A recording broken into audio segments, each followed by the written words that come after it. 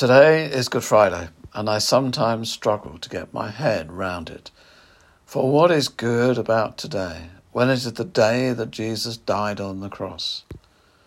My early memories of Good Friday are when I was 13 years old as a choir boy at Holy Trinity, Roehampton, when we were set off in a procession around the parish behind a cross, pausing outside the shops, outside houses, and in the pub car park, to sing a hymn, hear a reading and a short prayer. We all wore black cassocks. Strange looks from passers-by. So why did we do this? And that set me thinking about the reasons behind this day. My first question was why? Why did Jesus die?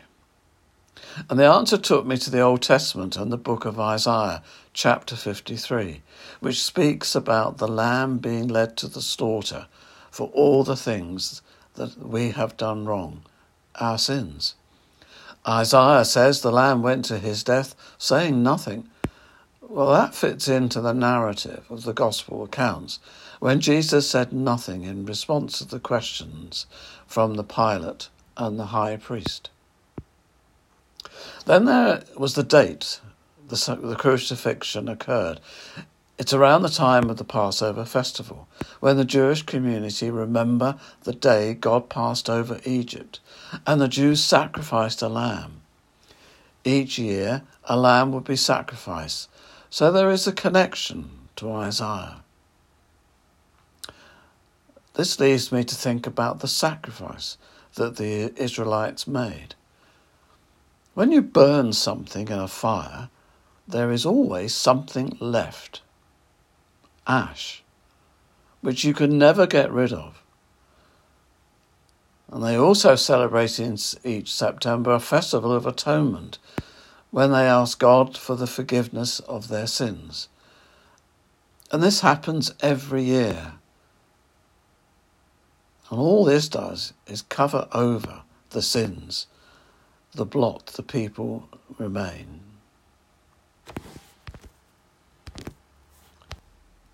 So, Jesus' death on the cross was the ultimate sacrifice for the forgiveness of our sins.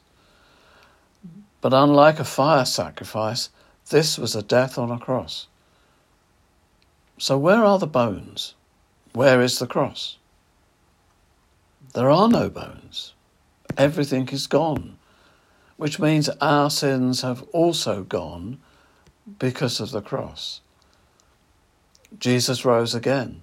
The tomb where he was put was empty, and that's something for Easter Sunday. Think about this.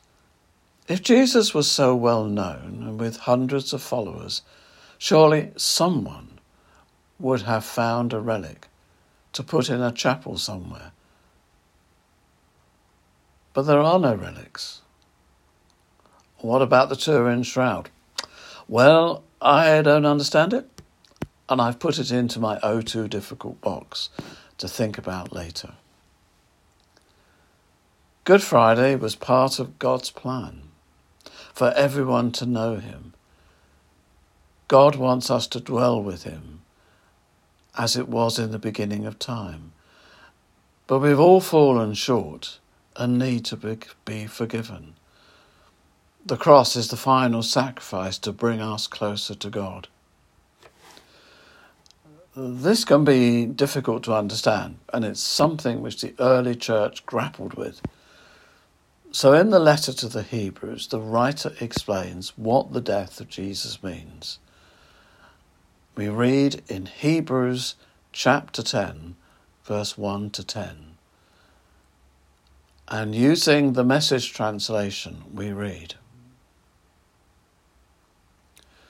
"The old plan was only a hint of the good things in the new plan. Since the old law plan wasn't complete in itself, it couldn't complete those who followed it. No matter how many sacrifices were offered year after year, they never added up to a complete solution. If they had, the worshippers would have gone blissfully on their way, no longer dragged down by their sins. But instead of removing awareness of sins, when those animal sacrifices were repeated over and over, they actually heightened awareness and guilt. The plain fact is that bull and goat blood can't get rid of sin. That is what is meant by this prophecy put in the mouth of Christ. You don't want sacrifices and offerings year after year. You're prepared a body for me for a sacrifice. It's not a fragrance and smoke from the altar that whet your appetite. So I said, I'm here to do it your way, O God, the way described in your book.